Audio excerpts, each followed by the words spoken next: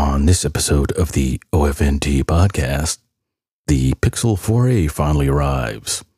Along with that, we have some updated iMacs from Apple. And the clock is ticking on TikTok. We have some more stuff too, so let's get this thing started.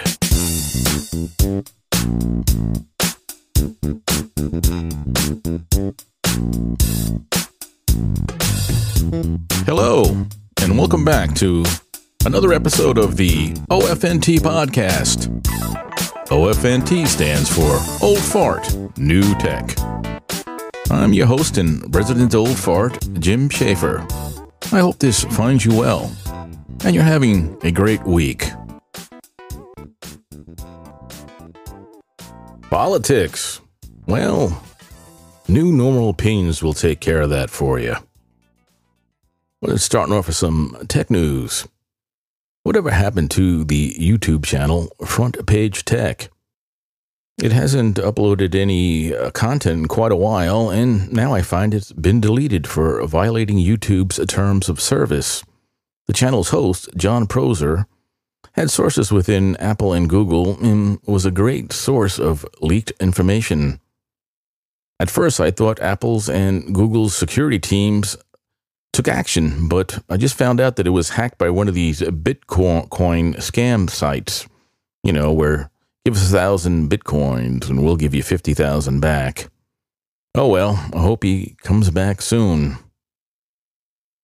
Google unveiled the long-awaited Pixel 4a, and all the leaks were spot on.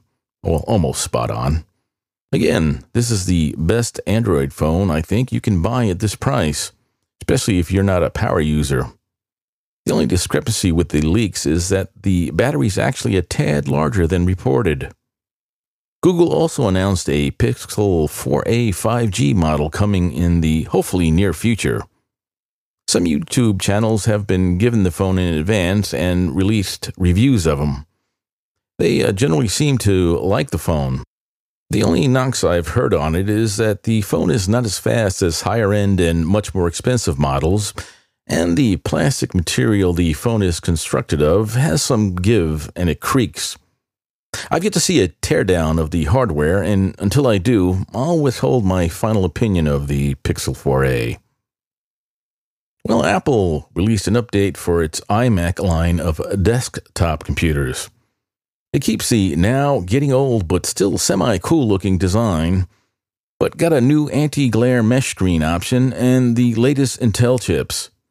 It also received the T2 security chip, which for some reason still doesn't enable Touch ID for the company's desktop line of computers. The screen features the company's True Tone technology, and the optional nano glass will reduce glare. No more standard mechanical or fusion hard drive options are available, as Apple has shifted to all flash SSD options. And the webcam has finally been upgraded to 1080p from the anemic 720p camera, which was featured on previous models. The sound and speakers have been upgraded, and also the line is equipped with the usual bevy of ports on the rear of the computer. The lack of Touch ID leads me to the conclusion that Face ID will be included on future models of Macs. This will most likely be the last of the Intel-based Macs before Apple launches models using their own RISC-based chips, dubbed Apple Silicon. Unless you desperately require a new Mac, I'd stay away from purchasing this model. The next update most likely will have a redesign which, judging from the concept renderings I've seen, will be well worth the wait. FoxNews.com. Trump signs executive order banning TikTok in 45 days. President Trump issued an executive order Thursday night that would see the social media platform banned within 45 days. TikTok automatically gathers vast swaths of information from its users, including internet and other network activity information, such as location data and browsing and search history, the executive order read. While TikTok is the high-profile target here, that can be easily remedied by the sale of the U.S.-based operation. Microsoft and Twitter are the two leading candidates to purchase the app, and both are in discussions to do so. Interestingly, Facebook is about to launch a similar competing app, so this all might become moot in the near future, depending how good the Facebook app is and how it is received by potential users. Myself, I think the real target here is WeChat, the Do Everything app, which is basically its own operating system. This app is included in the executive order also. Though the number of users in the United States is relatively low, WeChat dominates mainland China, where just about all phones have it loaded. WeChat is a chat, social media, payment, and much, much more app. There's nothing to compare it to in the United States. Banning WeChat would cut off most of the Chinese expat community, and there are already articles reporting that US-based users of the app are scrambling to find a replacement. At least one that's not banned in China. If you think TikTok collects a lot of data, WeChat collects much more than its sister app. In my opinion, this is the real target of the ban. While I can sympathize with people being virtually cut off from families and loved ones because of the ban, let's not forget the Chinese Communist Party bans a host of Western apps, so I have little sympathy. The nation of India has banned this and other Chinese-based apps, and I think they're onto something.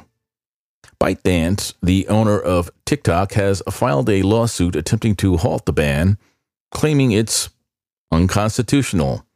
I find that ironic and hope this lawsuit doesn't succeed. Now, if China would allow the banned Western-based apps to operate in China, then maybe we can talk about allowing their apps to operate here. Next, I hope the government looks into the social app Snapchat. The Chinese have a pretty large stake in that app also. Besides what I reported, all was quiet on the tech front this week.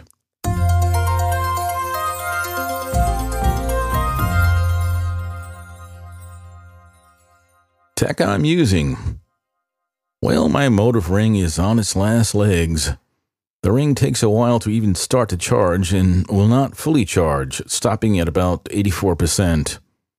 I fear the end is nigh. So the product lasted less than 10 months. With a company not able to honor its warranty, I would not recommend buying any old stock of this model or even a used one. I definitely will not be buying anything from Proxy, the company that purchased Motiv. Well, that was the last of the bad news of tech I'm using. Here's the good news. Since properly using the Chargen Pro memory foam ear tips for my AirPods Pro, and by properly I mean compressing the tips before inserting them into your ear canal, I'm actually favoring the little AirPods over the Powerbeats Pro. Sound quality is just about the same, with the AirPods having the advantage of built-in noise cancellation, while the Beats have better bass response, but not by much. The convenience of size favors the AirPods also. I can't wait to see what Apple does in future models of the AirPods Pro. As mentioned in previous episodes, surround sound is coming to these diminutive earbuds this fall. You have to admit, whether you love or hate Apple as a company, these are a remarkable feat of engineering.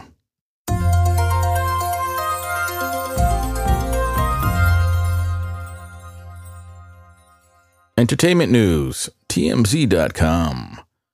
Kanye still a secret Trump supporter. Fuels spoiler theories. Rudy Giuliani believes Kanye West secretly wants Donald Trump reelected, and the former New York City mayor seems to be saying he could hurt Joe Biden's chances. Now, this article was only a small paragraph long, and in my opinion, it's just a form of campaign psyops. It also reflects a slow news week in entertainment. While Kanye can do some damage to Biden, he has to be able to get on a state's ballot, which the DNC is doing everything to prevent. Unfortunately, most articles on my entertainment feed were dribble like this one. One dominating theme was articles on the show 90 Day Fiancé.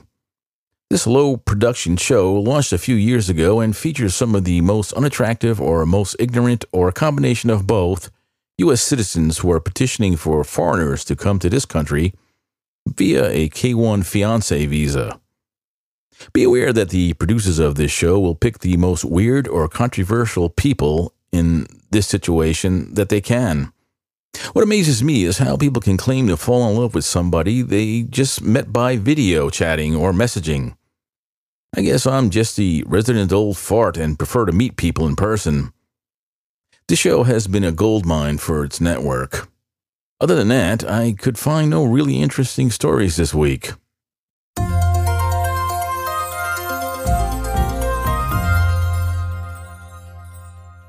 Podcast news. Glenn Beck's podcast has the best audio quality I've ever heard. I know the Lewitt audio mic he uses can't be the reason for this or the only reason for this. I'd like to know what processing the show uses. The production value of this podcast is as perfect as you can get, in my opinion. On the other end of the scale, Mark Levin needs a different mic. His voice is high-pitched and gets very grating after listening for a while. I'm pretty sure he uses some sort of condenser mic because all the images and videos of him broadcasting show this. A nice Electro Voice RE20 dynamic mic with proper audio processing would do his voice good and tame the shrillness of his voice, in my humble opinion. Then again, Westwood One, the company that hosts Mr. Levin and other great podcasts such as the Savage Nation, are known, at least to me, for caring more for content rather than production. For example, you can hear Mr. Savage shuffling papers and snorting while hosting his program, and he occasionally bumps his mic. A bit distracting, but I guess I'm sort of an audio nerd. InsiderRadio.com. Westwood One podcast architect Susan Grimes signs new contract. As well she should. Ms. Grimes has helped Westwood One transition on-air radio talent to podcasts, making the company a major player and extending the careers of many of these old radio hosts. And being that they were already producing content and work for Westwood, this was done at no additional monetary investment. Genius.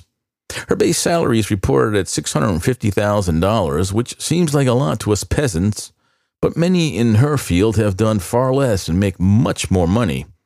A bargain for Westwood One. Hey, if you're listening, Ms. Grimes, I have a show I can sell you for cheap.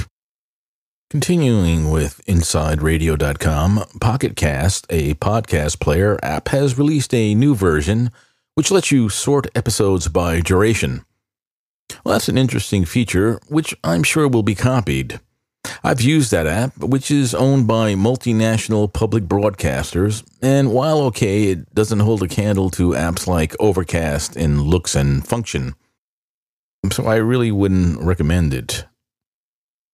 Next, it seems the podcast, The Fighter and the Kid, which is popular, though I find it self-serving to the host and kind of boring, is on pause because of allegations of sexual abuse towards one of the hosts, Brian Callen.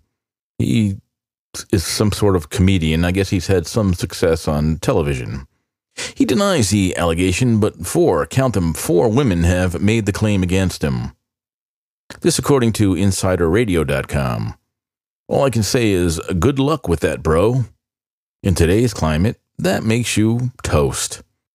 I guess the other host, the kid, is trying to do it on his own, and I heard he's not doing it well. We'll just see how long it lasts. I just received an email from this show's host, Buzzsprout, which includes instructions on how to get this podcast on Amazon Music and Audible. Though Amazon is not accepting submissions at this time, it appears they are getting ready to, and my host is providing instructions on how to be ready. I look forward to this and want to see how Amazon handles this and what effect it has on this show and the podcasting world. Other than these items, it was more of the same. Legacy media companies buying up independent shows and launching their own podcasts.